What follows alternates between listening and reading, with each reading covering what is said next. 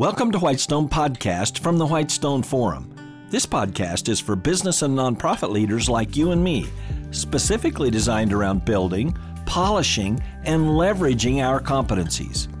Each episode will provide a lens through which ever-growing citizens of God's kingdom can think about very effectively impacting every one of their organizations.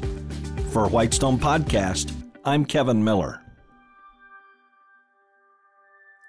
The words supply chain are suddenly on many lips. So we've been looking into the astonishing effectiveness of supply chains, especially in the 21st century, which can and do become vital drivers of the economic betterment of literally billions of people across the economic spectrum in many nations.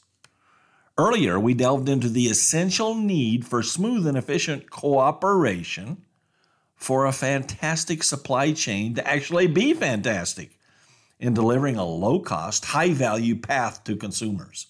And that cooperation relies on free market competition that helps to ensure a person or company delivers the best stewardship. But you know there can be a real stumbling block within the realities of competition. You see, sometimes competition just doesn't work in your workplace's favor when you're hiring or retaining workers core to your effort. That's due to a law of economics, the law of supply and demand. I know you've heard that phrase before, and you've experienced it a whole lot. Like when the sold-out concert tickets by a popular artist originally sold for $50 per seat. But if you want to go buy what's available from the few sellers willing to sell their ticket, you find yourself facing a price of $100 or $200 or maybe even a whole lot more. And yes, prices for hot events can get really crazy. The all-time record for a Super Bowl is over $70,000 for a ticket. So, what does everyone say when you tell them your tale of woe about not being able to get a more reasonably priced ticket to a concert?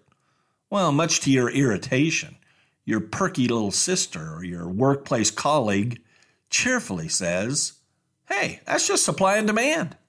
Of course, that common phrase means there's a lot more demand or desire for a ticket to the event than there are people willing to supply that cherished ticket. Yep, your sister is right.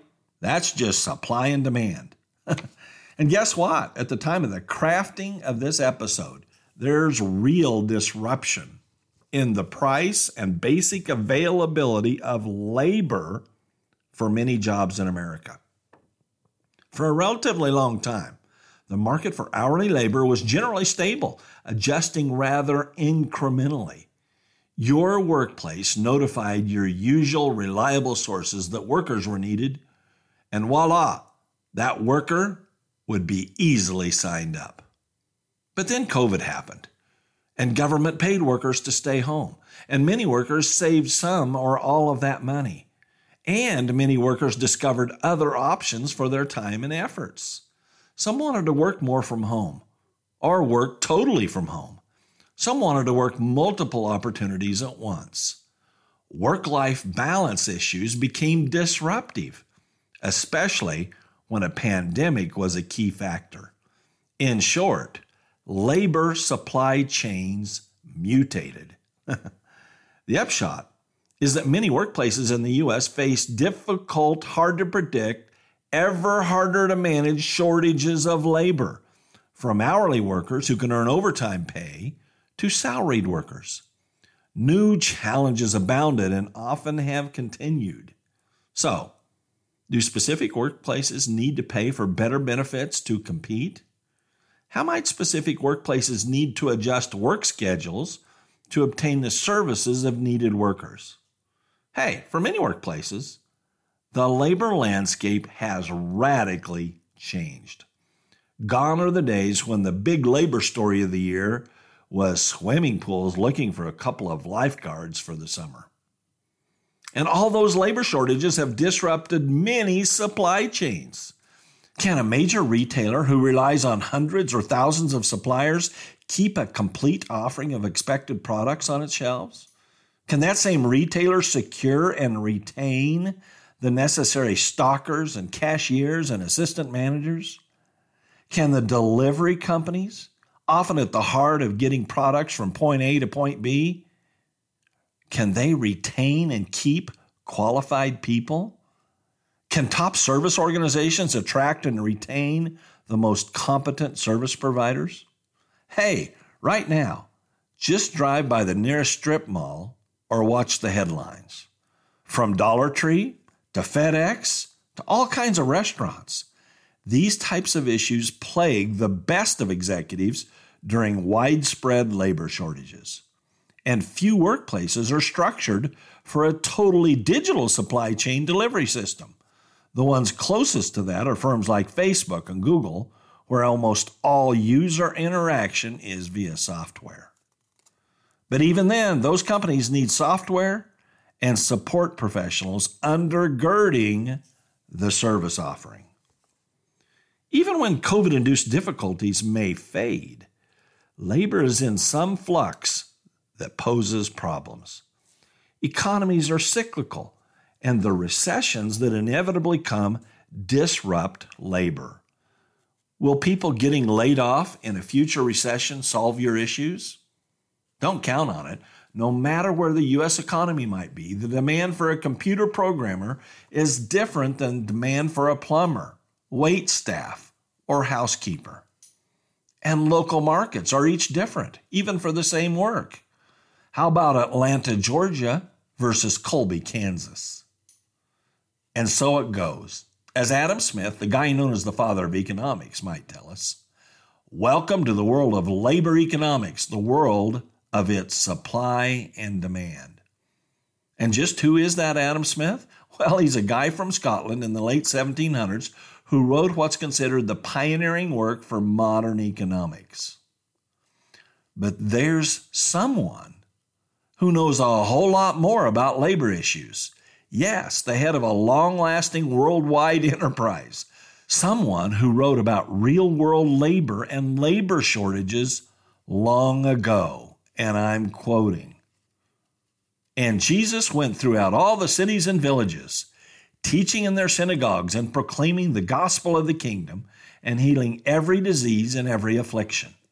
When he saw the crowds, he had compassion for them because they were harassed and helpless, like sheep without a shepherd.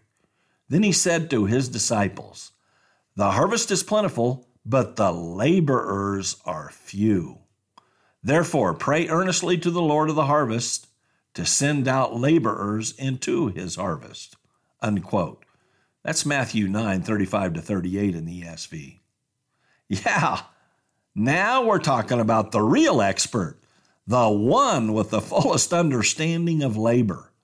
And don't miss this very powerful truth derived from his teaching. Once believers helped harvest the souls of those harassed and helpless sheep, then those newly shepherded sheep will themselves personally add significantly to the labor pool. That's what's so crazy good. You might think God's only focused on full-blown missionaries and pastors with seminary degrees, but that's not true. The supply chain for witnessing for Christ is actually designed to include the access and labor of every believer. Indeed, as the head of our kingdom enterprise, the risen Jesus said this as his very last words before his ascension, and I'm quoting, "You will be my witnesses in Jerusalem and all Judea and Samaria and to the end of the earth," unquote. Jesus has appointed his laborers, and they are us. But here's the thorny issue that always looms. Economics is considered a social science, not a pure science like physics. That means that people make decisions that don't always fit with the boss's perfect plan. And we know that God's plan includes every believer to witness as part of God's harvest of souls. But believers often don't fully do what he commands. Wait, you might say, you don't really mean me, right? Surely I won't have to do something radical like move abroad. Well, that's not inherently vital. We're to minister in our workplaces wherever we work, regardless of where we live. When we are students or teachers, we minister in our colleges, regardless of where we live. Yes, in every role, in every context, we can witness. But it's way beyond that, too. Why? Well, the world has shrunk dramatically the last few decades. International travel and career opportunities in many countries are quite common for many millions. Billions of people are instantly accessible via the internet, which opened up instant communication from one-on-one dialogue to blogs, podcasts, websites, and the like. Broadcasting via radio, TV, and YouTube videos are legion. Nowadays, we're participating in a much more sophisticated, intricate supply chain for effective witness of Christ. But finding believers willing to fill these God-directed roles, blanketing the earth, is apparently as elusive as ever. We know that because there are billions who have not heard the gospel of the kingdom of God. So in that context, Jesus' statement remains true.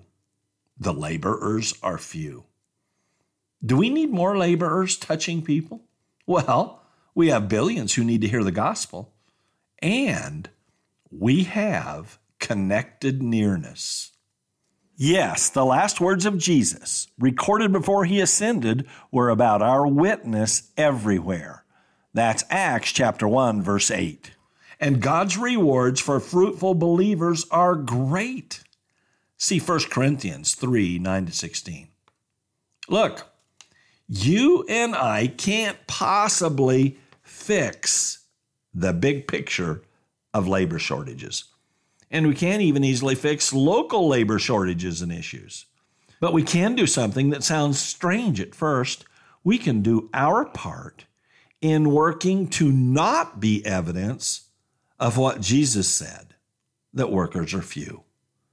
The closest, very accessible opportunity of fixing the kingdom's labor shortage is with us. Thank you for listening to Whitestone Podcast. Visit our website, whitestone.org, for more real-world equipping.